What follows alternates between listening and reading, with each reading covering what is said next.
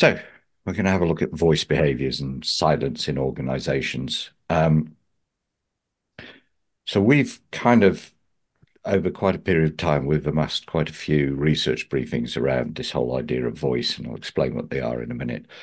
Um, and as we go along, I think something will become quite apparent is that um, they're really important, like really important in organizations. And I don't think that organizations, people in organizations, leaders, managers really understand them, and nor do they understand the importance of them.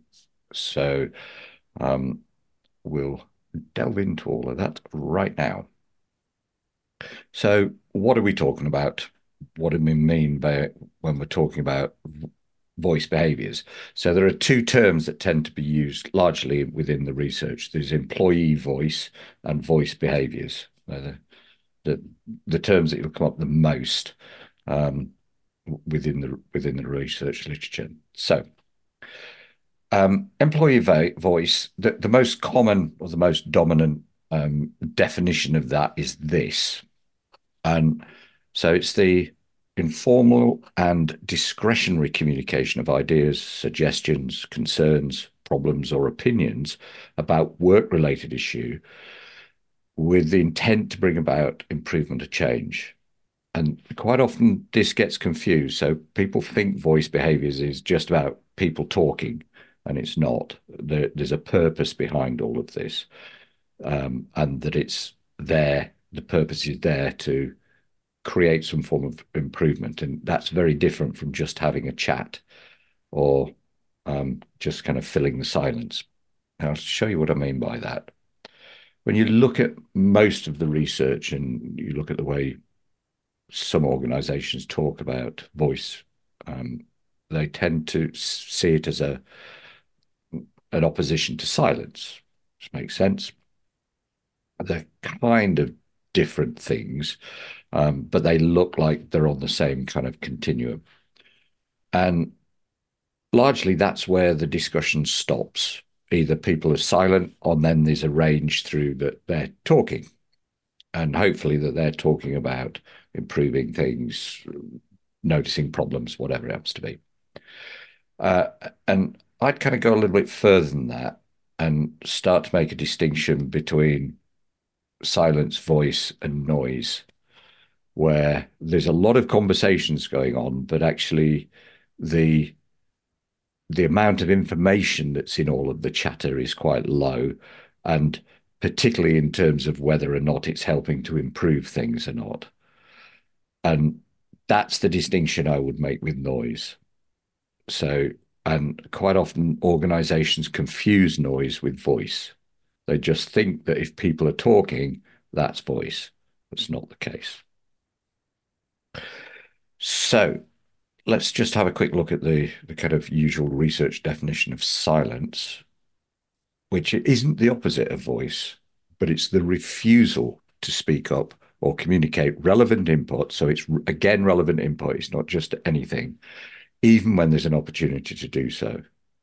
So there's an opportunity for making things better, for speaking up, saying things, and the individual makes a decision not to. So it's a refusal. There's a conscious action here. I am not going to say anything. So with bearing that in mind, I'm going to make kind of a proposition here is that voice and silence both are not just important, they're critical in organizations. And there's a reason that I'm saying this. And I really do not think they get enough headspace from organizations anyway, this whole idea. And the reason I say this is this: when you think about it, employees across the organization are the eyes and ears of the organization. They're the people who are interfacing with the customers.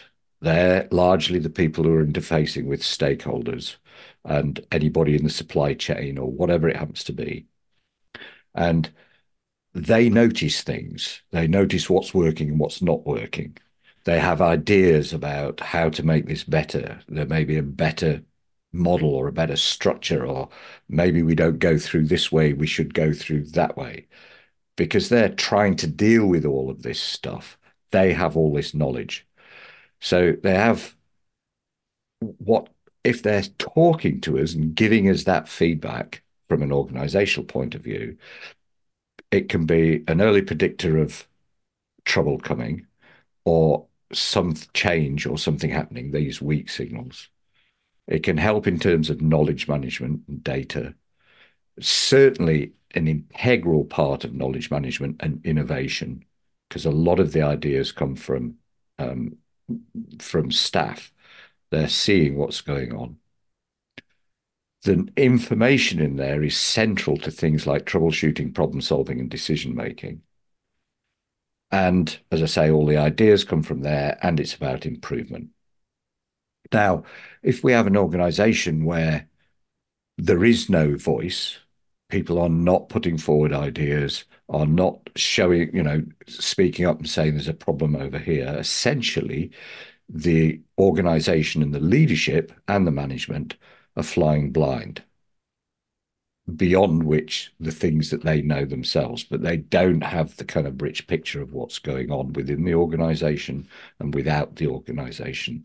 So with customers and things like that. And that is a severe problem for organizations. And quite often they don't recognize that, and they don't recognize the value of the staff, of the employees in terms of all of this stuff. And that's a severe limitation on any organization to cut all that information off. And that's one of the reasons why voice is described and defined like it is, that it's a purposeful voicing of problems, ideas, things like that. So, having said all of that, there's a question here about, so what predicts it? What are the factors that help to promote or create voice within organizations so that we're getting all of this information? So what I'm going to show you now is based on a new review that's just been published and some of the bits and pieces. And once I've finished, I'll share with you a zip file of all of the, or most of the research briefings that we've done on employee voice. So you've got them all in one go. So the predictors of voice. The first clump of predictors come under the heading latent voice opportunity. What that means, what the researchers are talking about there, is whether there's a potential for an employee to express their ideas, suggestions, or concern. So we've given them, there is an opportunity there. We're not just, they're shut in a room and nobody's talking to them. Now, in order for this cluster of factors to help to turn into voice behaviors, there's a few um, things that have to happen. Firstly, the employees themselves need to be aware that there's a problem or they have an idea themselves. That's obvious, fairly obvious. The second part of this, which is critical, and we'll come back to this a couple of times, is that they need the motivation to share. They want to share. And if they don't want to share, we're into silence and we've got a problem. Um, so the motivation, is there a motivation for people to do this? And then lastly, and again, this is important, that it's based on unique information so that they possess some unique information that increases the likelihood. So if they know something that nobody else knows, what we find is they're more likely to share it. If they think it's common knowledge, quite often they won't share it. So that's quite a significant predictor. And it becomes quite important because if there's a lot of information that sounds the same in an organization, that can become noise. Everybody's saying the same thing. It can be data as well, just depends on how that works. So that's the first cluster, latent voice opportunities.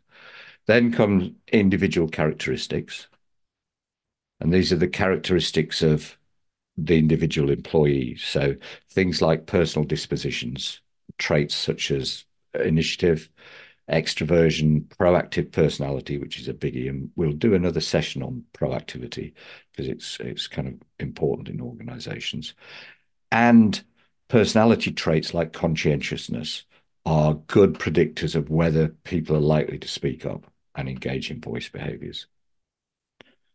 Then the next group of individual characteristics are what are known as core self-evaluations. These are how people view themselves and whether they have a sense that they have some form of control about what they do and how they do it. So a level of autonomy within the organization that predicts voice behaviors and influences motivation to share. And then status, so self-perceived status, so whether they feel that they have agency within the organization makes a big difference. And what tends to happen with status is that it increases people's level of psychological safety, and that encourages on its own encourages the likelihood of people speaking up. And then one of the last group of individual characteristics from the latest kind of rounds of research over the last 5 or 6 years is gender. So, depending on the makeup of the organization, it's been found that women tend to share less if they feel like they're in the minority and if there's no presence of other female leaders and supportive leadership. And it just depends on the kind of culture and nature of the organization. But that can have a significant impact on helping voice behaviors. The next group are attitudes and emotions. So things like job satisfaction. So job satisfaction has kind of a U-shaped relationship with voice behaviors, where um, a medium amount of, and this is a bit perverse, kind of, it's counterintuitive anyway.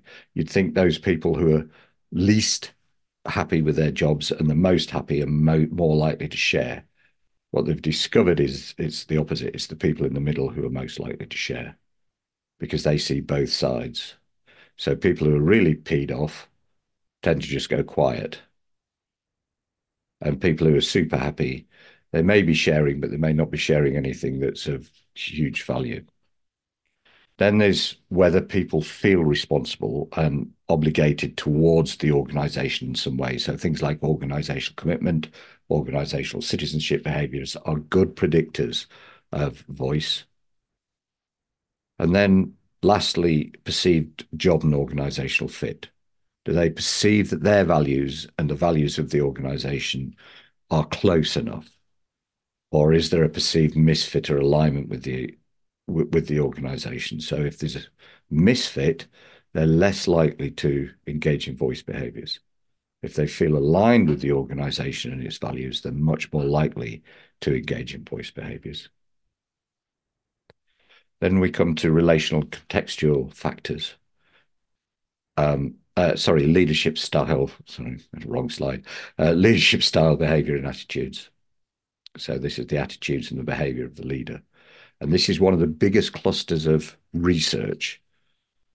So the leader's behavior, attitudes, and the style that they're using has one of the biggest impacts on voice behavior. So leadership styles like ethical leadership, empowering leadership, transformational, servant leadership, and inclusive leadership all tend to help develop voice behaviors. Whereas things like Machiavellianism, transactional transactional leadership styles tend to lower the amount of voice behaviors that are going on.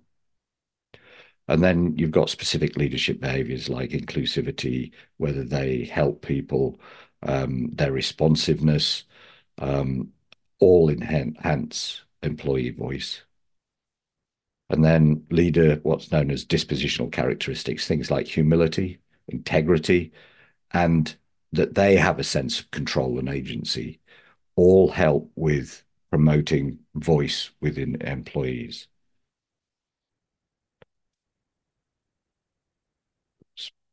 And then we've got the relational and contextual factors, things like relationships with other co-workers. Is there a sense of respect and support from other co-workers? Because if there is, that increases the chances of people speaking up. If people feel isolated and they don't feel that there's a support, it's a supportive environment, they're less likely to share, particularly with other co-workers. Then comes LMX, or leader member exchange, and that's the quality of the relationship between the manager and the employee. The better the quality of the relationship, the more likely people are likely to speak up, because that's because remember, it's informal, it's not the formal stuff, it's the informal chats. So LMX makes a big difference. And then what's known as network position. This is where an individual feels like they are within the system and the network, um, and where their team is as well. So if they think their team has influence, they're much more likely to speak up. If they think their team doesn't have influence, they're less likely to speak up. And then finally, in this cluster, kind of organizational structures and practices. So structures that are hierarchical or centralized tend to reduce um, voice behaviors, whereas any structure and practices that promote employee involvement and decision making, where people feel that they're involved in the decision making, increases voice behavior. And then we come to what are known as differential predictors. So within voice behaviors, there are two types of voice behaviors. There are what are known as promotive voice. So these are the kinds of things about suggesting changes, ideas, improvements, innovation, and things like that. Promotive voice. And then prohibitive voice, which is raising concerns, pointing out problems, highlighting practices, behaviors that should be stopped or changed to prevent negative outcomes. So both of those are important. But what the research is finding is that there are different predictors for each of those. So things like an individual's what's known as promotion focus.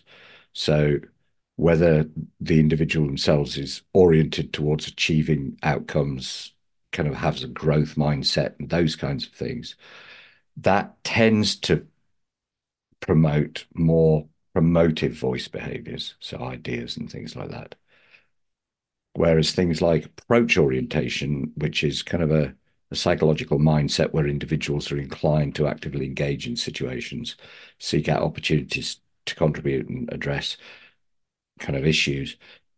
What that tends to do is increase prohibitive voice behaviors, and then cultural values. So the values, both at a macro level within the country, can promote either of those two. So what you find in some cultures, they're very happy giving ideas, but they're very unlikely to suggest that there's a problem from some cultures. So there are cultural factors involved here. And that's both at a macro level, national level, but also you start to find that at a local level as well, a micro level within the organization. So you'll see cultures of feedback, types of feedback that are allowed and aren't allowed within the culture, and understanding that can help. And then finally, we'll have a look at the predictors of silence. Remember, this is the refusal to speak up, not just going quiet. It's the refusal. They've got information, they're refusing to hand it over. The biggest predictors for silence are leader behavior. So things like abusive supervision. Um, and so where leaders, like, you know, are really kind of Machiavellian, they don't care about people, they're shouting at people and those kinds of things, increases employee silence. And usually anything that the leader does that increases emotional exhaustion and psychological distress increase silence behaviors. Then things like leader narcissism. So narcissistic leaders just on their own tend to increase silence. And that's where the leaders are just promoting themselves, and you get that sense that they're out for themselves and they don't care about you and they'll stand on anyone. That increases silence. And then there's a whole set of behaviors around what's known as knowledge hiding, where people think, I have a strategic advantage if I know this and nobody else does, or I don't want them to know.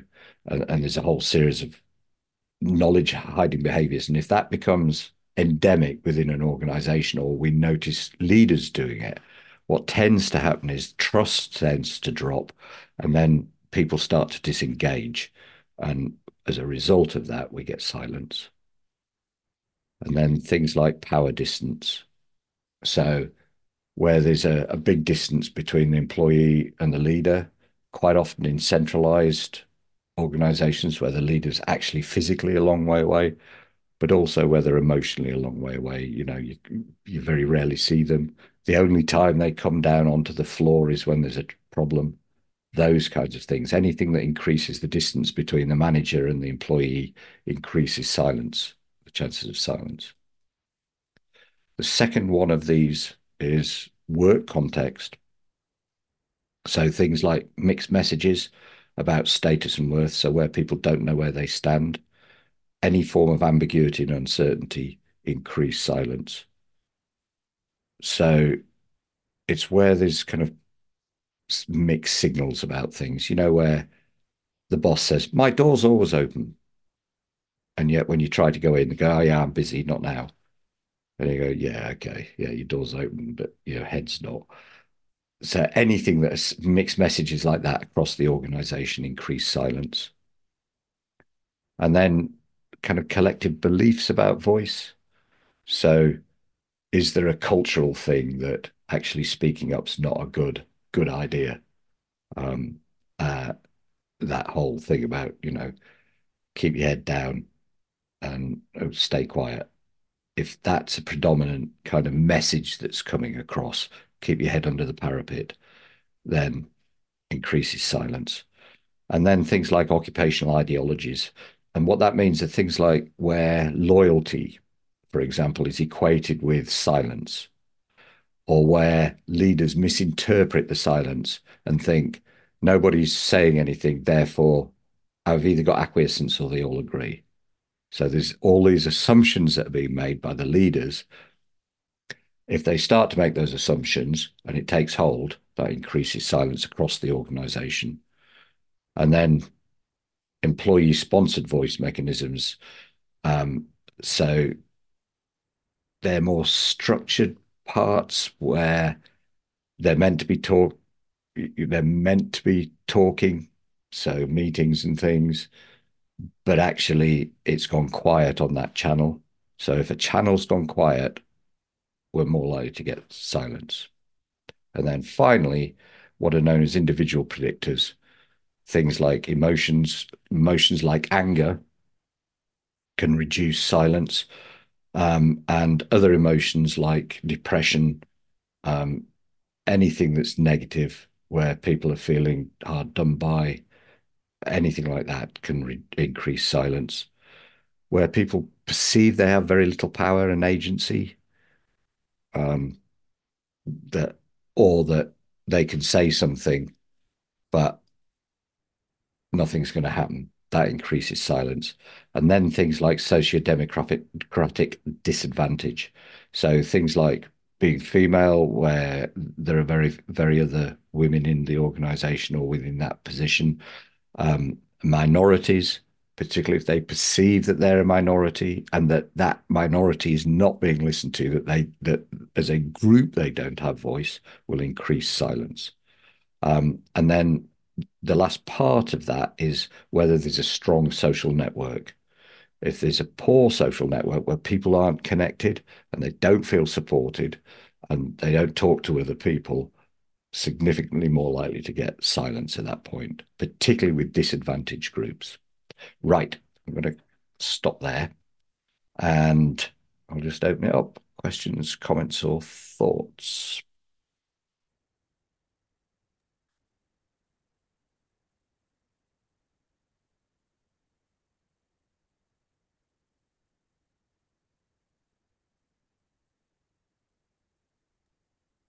David, a question that I had is it's hard for me to imagine that these conditions are monolithic in the organization, meaning to what extent might factions of either based on organizational structure or core work functionality, et cetera, also be sort of micro elements of a larger system? Yeah, yeah. Well, these are all system issues. And so the picture that's coming out is that it's kind of a multifactorial issue. There are lots of factors, and there isn't any one thing that predicts voice or silence. But when you start to get clusters of things, then it'll edge towards people speaking up and being involved or not, or right at the other end, actually silence, refusing. So there's a difference between just going quiet and then refusing to talk. So yeah, does Hmm. that make sense? Yeah, I'm just imagining that in a large enough group of people, you could have let's say, a great manager and a really poor manager, and the level of communication with the great manager could be quite different than Yeah, somebody in a different setting, independent of the larger sort of top version of this. yeah. So you can get clusters of voice and clusters of silence. Yeah, Yeah. yeah, yeah. Nice. Thanks, Rick. Doc, Yeah, John. the reason I'm back again is this is fascinating. You've done such a great job on this. In the States, we have a tremendous issue with this. And like you say, at the command college, at our higher level issue that's not being taught in leadership training, with the exception of Amy Edmondson out of Harvard and her books and her works, but she does not go into the detail, the specificity that you do, which Yeah. really bends. And you can be a great leader, but if you don't understand these issues, you're building those same walls. So I find, in fact, I'm going to do a case study on this next week in university. I find this to be tremendously helpful in a leadership. Yeah, I think it's a real problem because it's kind of there's all this research and nobody's talking about it, and it's so critical in an organization. If you've got people not saying anything, it's virtually you're leading and managing blind. Having all this information is critical to having good operations, being able to improve things, helping a whole series of things, and yet uh, you know, very rarely I've seen very few leadership programs talk about it. Anything like that. You don't see conversations they talk about employee engagement, and this is connected to that. But I've hardly ever heard organizations actually get to grips with what voice is and then start a discourse going, start a discussion going across the organization about, look, we need good voice behaviors because they are our eyes and ears. And people just tend to see what they see rather than realizing that there's a whole collective, like intelligence system that sits in the system. This has got profound implications for safety critical industries, doesn't it? I mean, Yeah. really profound. And I can think of somewhere in Rick's locale where they might be feeling the cold chill of silence, organizational silence, Yeah. whistling through the hangars. And what is interesting and alarming is how complex it is. I mean, it's rather like squeezing a balloon, isn't it? I mean, you're trying to resolve it at this end, and you've got someone who's sitting in a shed over the other side of the airfield, who's Yeah. actually creating silence when another part of the organization is actually discouraging silence and encouraging people to speak up. Yeah, exactly. And that's why I think it's a real issue that it's not part of the discourse within organizations.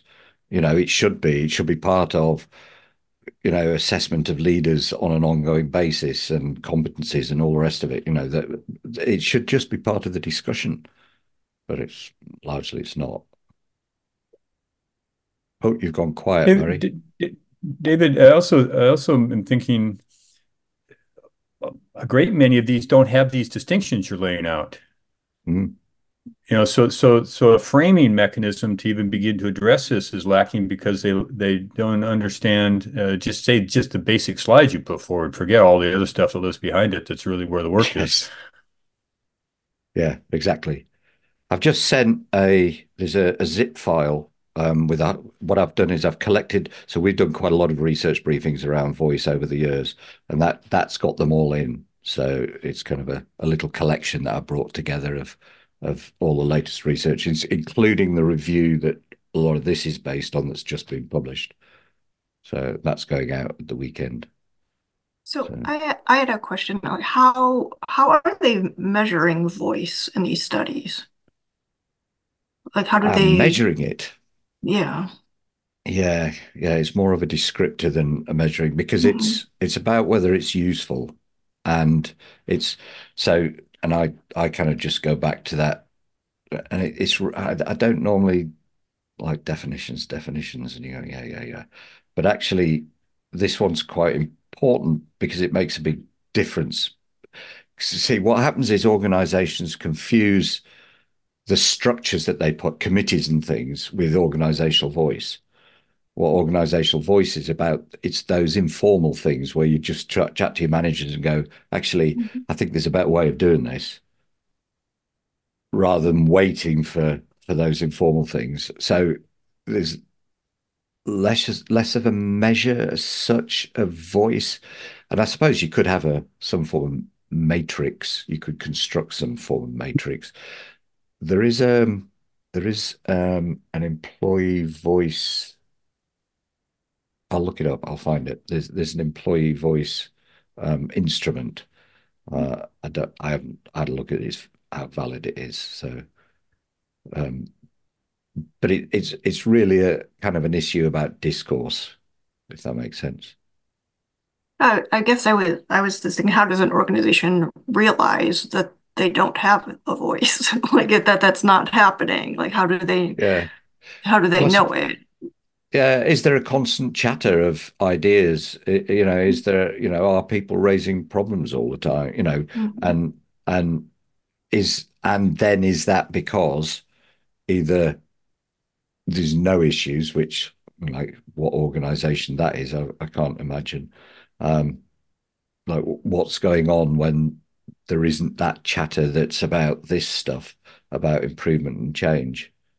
And quite often, I think most organizations don't have a constant chatter about improvement and change. And if Uh, you don't, there's a question why? Yeah, John.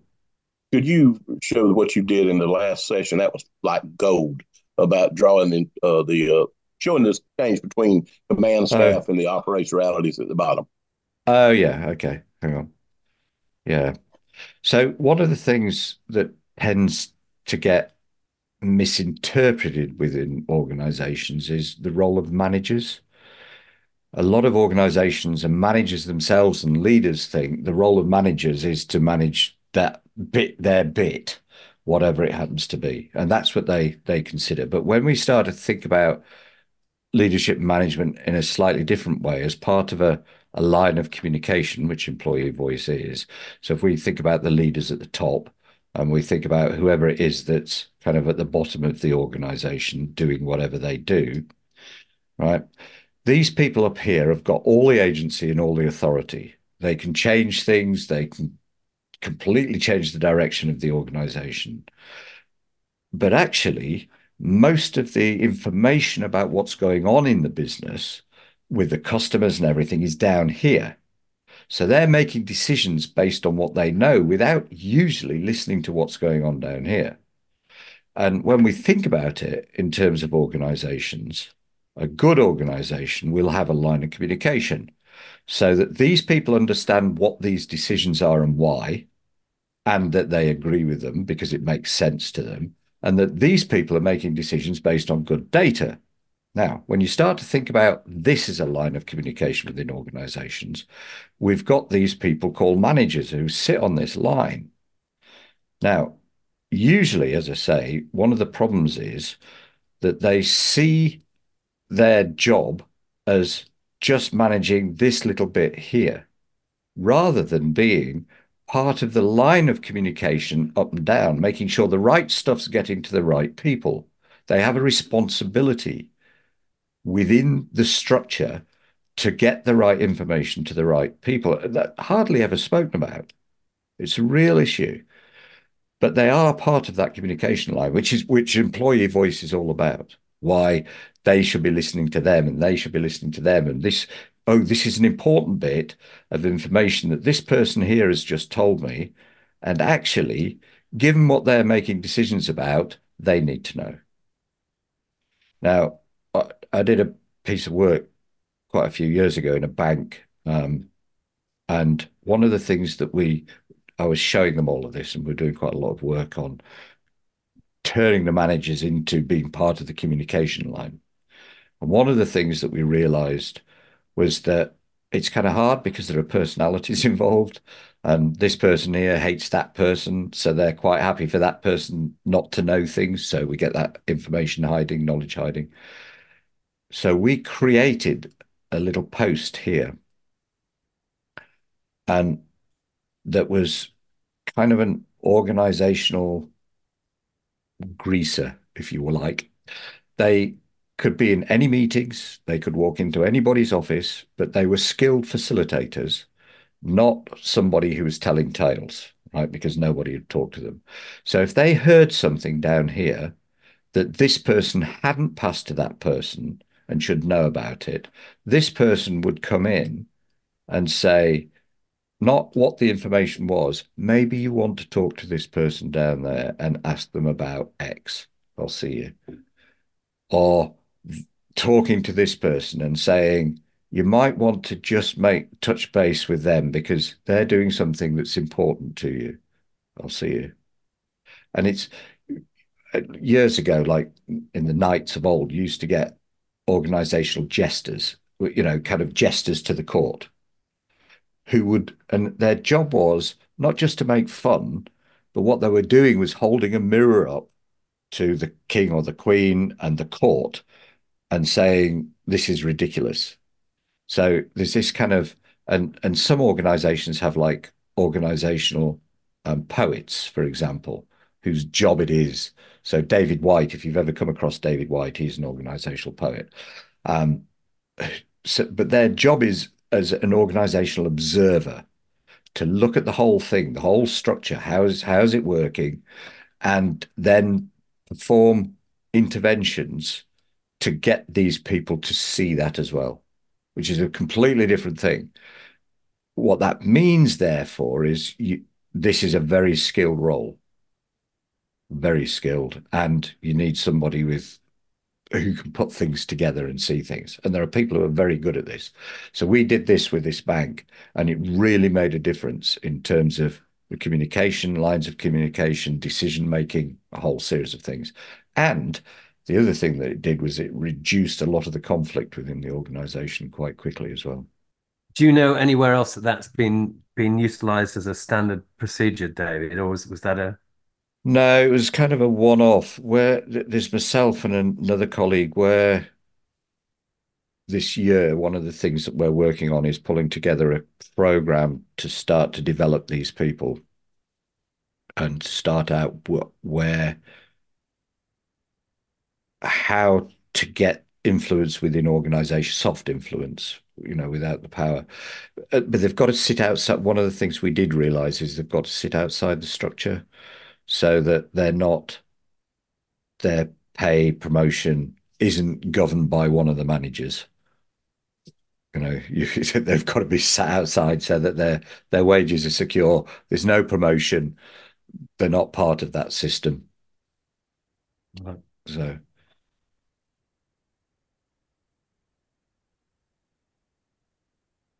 Eddie, are there other good case studies of all no problems? I don't know about that, Eddie. This is in chat. It's a good question. Yeah, I haven't come across any, but there may well be some in the literature. So we can have a look, certainly.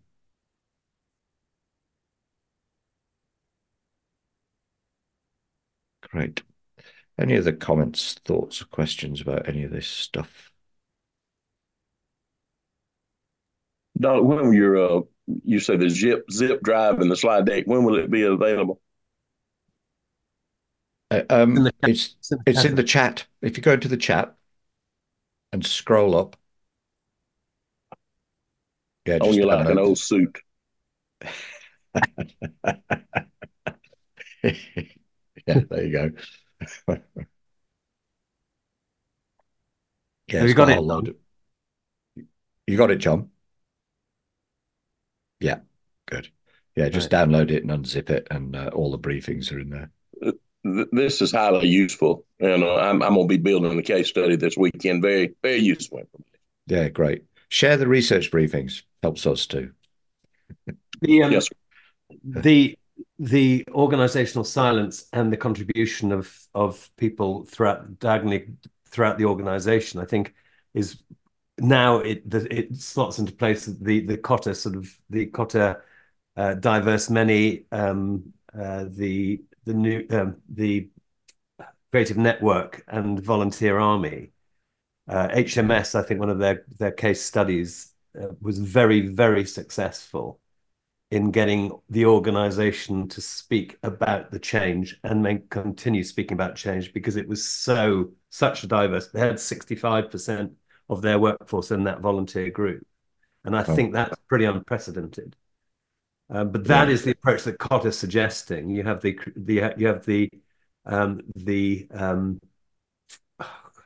it's late, David. It's okay. Yeah. You have the guiding coalition and the creative network all working together on the problem and getting that dialogue going up and down the organization. And I Yeah. guess this is where must have some feedback from the research that's been done. Yes. Yeah, definitely. And some of it's around creating a language that makes sense to people so that they get what this means and how important it is. There was a really interesting, which is kind of a larger case study. It wasn't organizational. It was the whole. So there was I wrote about this in the ambiguity advantage. There's uh, so when South Africa, the apartheid was coming to an end, um, Shell particularly had huge vested interest in South Africa and really didn't want it to turn into a bloodbath or any other form that would be a real problem.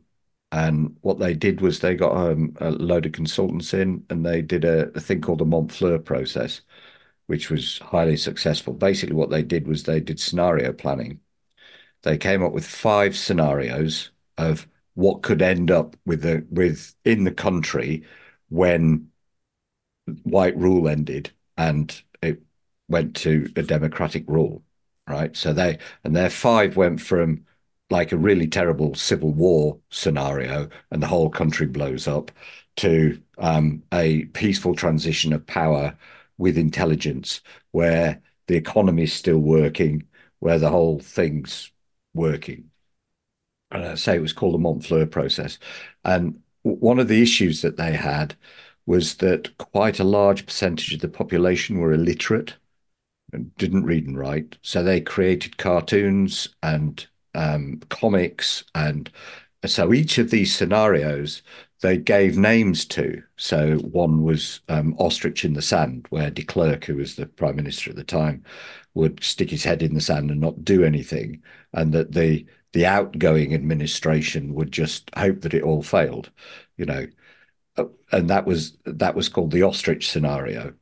There was a fly to the okay, there was one of the Icarus scenario where um, the incoming government took over um, and then went on a spending spree and burst the economy. So it was a bit like Icarus flying too close to the sun and the whole thing kind of collapsing. And they called that the Icarus scenario because people, and it was an interesting set of language because people, it was around animals and things, and people could relate to that. And de Klerk himself actually referred to the fact that he was not an ostrich premier as a result of this, and that the whole peaceful transition was largely put down to the work that was done in this Montfleur process. And it's a similar thing. I've done a similar thing with the Montfleur process with years and years ago. Royal Mail.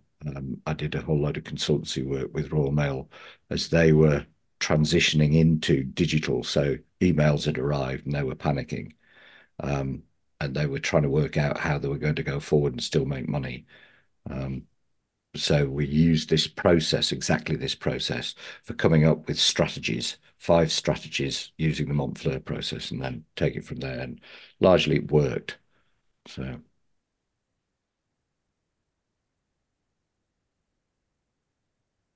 Okay, I have an Good. anecdote. sorry, Go say ahead, that again. John. I have an anecdote I want to share with you just for your commentary. I've heard this all my career over a span of 45 years. Great leaders, a lot of good leaders would say, "Tell me what I need to hear, not what I want to hear." That's an anecdote I've heard over the years, which backs Yeah, up a lot of the empirical stuff. yeah, definitely. Yeah, yeah, without a doubt.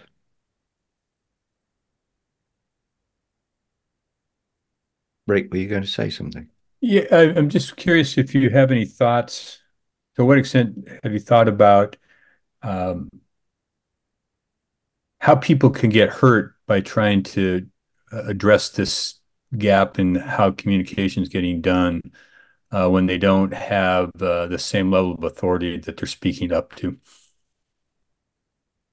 Yeah, if somebody does get hurt, so somebody does speak up and they get their knees chopped off or something happens, what you're going to have, you're going to have a pretty endemic silence. You know, Yeah. you shoot one and they all limp. Um, and it's the same in any community. Mhm. That's why, the leaders really need to be on, need to understand this and need to understand how to, what voice is and how to foster it. Yeah. Oh, hi, Celia. Just popped up on the camera. Just a comment. Yeah, Morning. Alice. Hi. I was just thinking that it sounds like this needs a lot of wisdom because it's very easy for someone to raise their voice to say something meaningful, and the response of others or the key people can almost shut it down, where you're pointing at something, but they suddenly read it as that you're attacking them, or maybe you haven't got the skill to be able to state something that people will hear because they are really too busy in their heads to hear that particular message. So that's just something I was thinking about there. Yeah. Yeah, so there's a couple of papers that are based on how to help people have voice, learning how to have voice. And again, this comes back, it's not just you don't see this on leadership development programs. There's no learning and development within the organization to help people to learn how to speak up and to learn what to speak up about so that they don't become noise or they're not speaking up about the wrong things. Because then what we're not trying to do is increase noise. We're trying to increase the potential for change. And it's getting people to understand that. And quite often, and I remember there was a thing with a police force that I was doing some work with, and they were trying to increase employee voice for innovation, for ideas. And they just ended up creating a whole load of noise because everybody was chattering and none of it was particularly useful um, because people misinterpreted it. They just thought that this was about speaking and it's not. Yeah, nice. Thanks, Alice.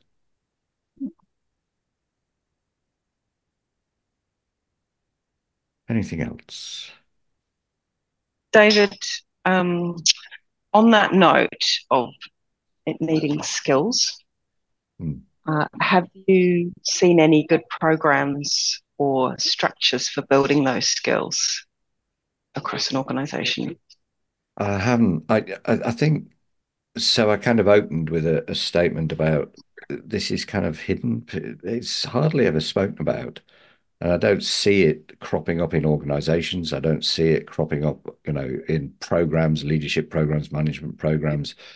I hear a lot about employee engagement, but hardly anything about this.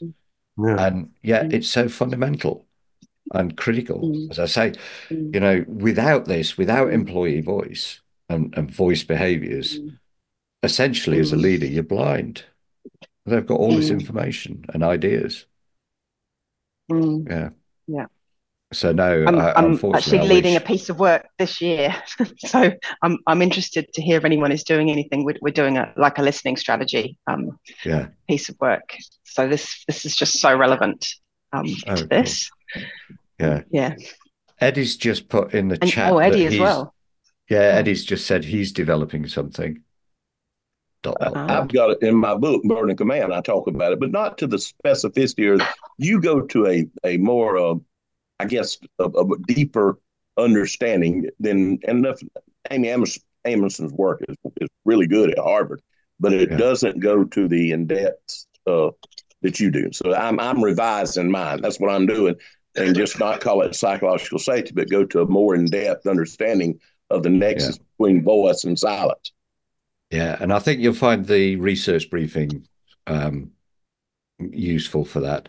And in fact, one of the research briefings this is based on anyway, which is the review. So a systematic review that was going on by Morrison. Yeah. I find all Well, your research briefings useful. good. I like that. I think the risk you've got here is that the potential for derailment is significant right across the process. So, for example, Celia can create the program. I'll give you an example. In the airline industry, that you have an ASR, Air Safety Report System, which is supposed to protect the reporter in order to encourage people to report. And that works fine because the reporter is protected broadly, not for gross negligence or whatever, but they're protected, which encourages people to submit safety reports, which then encourages the safety culture. However, you only need, and I've seen it happen in an airline, you only need one person to be disciplined for one air safety report, and you've killed the whole system. Yeah. And that's the risk with this because of the complexity Mm, of the number of landmines that are sitting out there mm, that can derail a voice program and a voice encouragement program. yeah. I would suggest requires significant thought and great bounty for whoever resolves the problem. Yeah, I think yeah, it takes energy. This isn't a simple thing, and it's going to occur over a period of time. But if the pressure's kept up and it's part of the discourse, a continual part of the discourse about what Culture. it is and what we're trying to do here, and that there's a level of forgiveness within the system, particularly in the early days, I, it's got to be better than no information flowing. And it's got to have sponsorship from right at the top of the Oh, organization. that's key. It's Barry, Yeah, cultural, isn't it? It's cultural. yeah, Barry, without a doubt. that's what we're looking at with use of force in the states is a blame culture versus a just culture, and it's got to be a total shift, like y'all are talking about. Got to be just. It's got to be a just culture, isn't That's it? right. That's And right. it can't be a no blame culture, and it certainly can't be a blame culture because that's a killer. Yes, yeah, And it we've goes right done. along with what Dr. Wilkerson said in his review. I mean, creating this voice in a just culture. Yeah, yeah, we've done quite a lot on just cultures. In fact, we did a session on it, didn't we?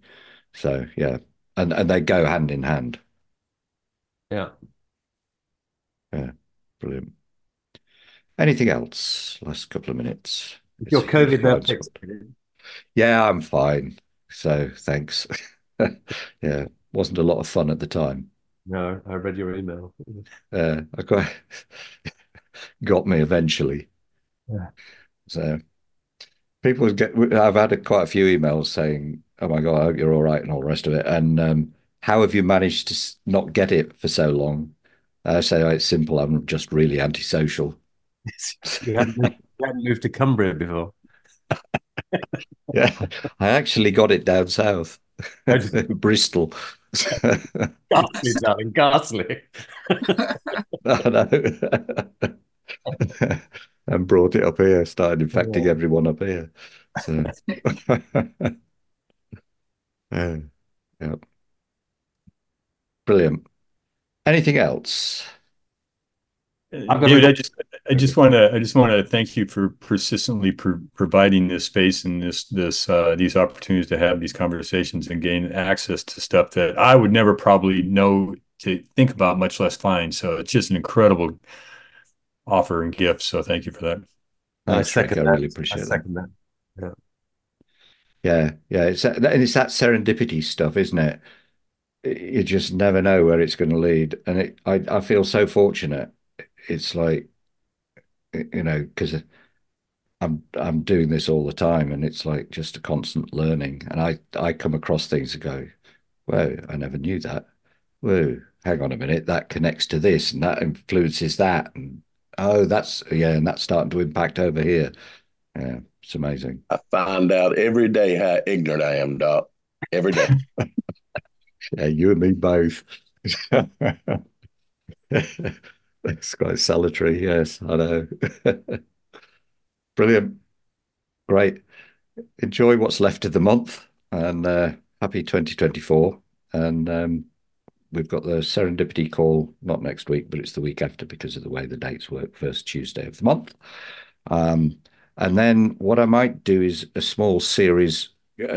Barry asked for this, and I've been looking at it around design thinking, what it is, and how it can be used in organizations. There's quite a lot in design thinking for organizational development. There's a lot in that space, actually, a lot more than I thought. So yeah, it's been quite an interesting kind of trundle into all of that. So I think that's what we're going to be looking at next, if I can get it all together by the end of February. Excellent. Brilliant. Thank you. Okay. Thank you, David. Guys. Good to see everybody. See you to meet you. We look forward to the results of your program. Yeah. Yeah, let us know. Thanks, everyone.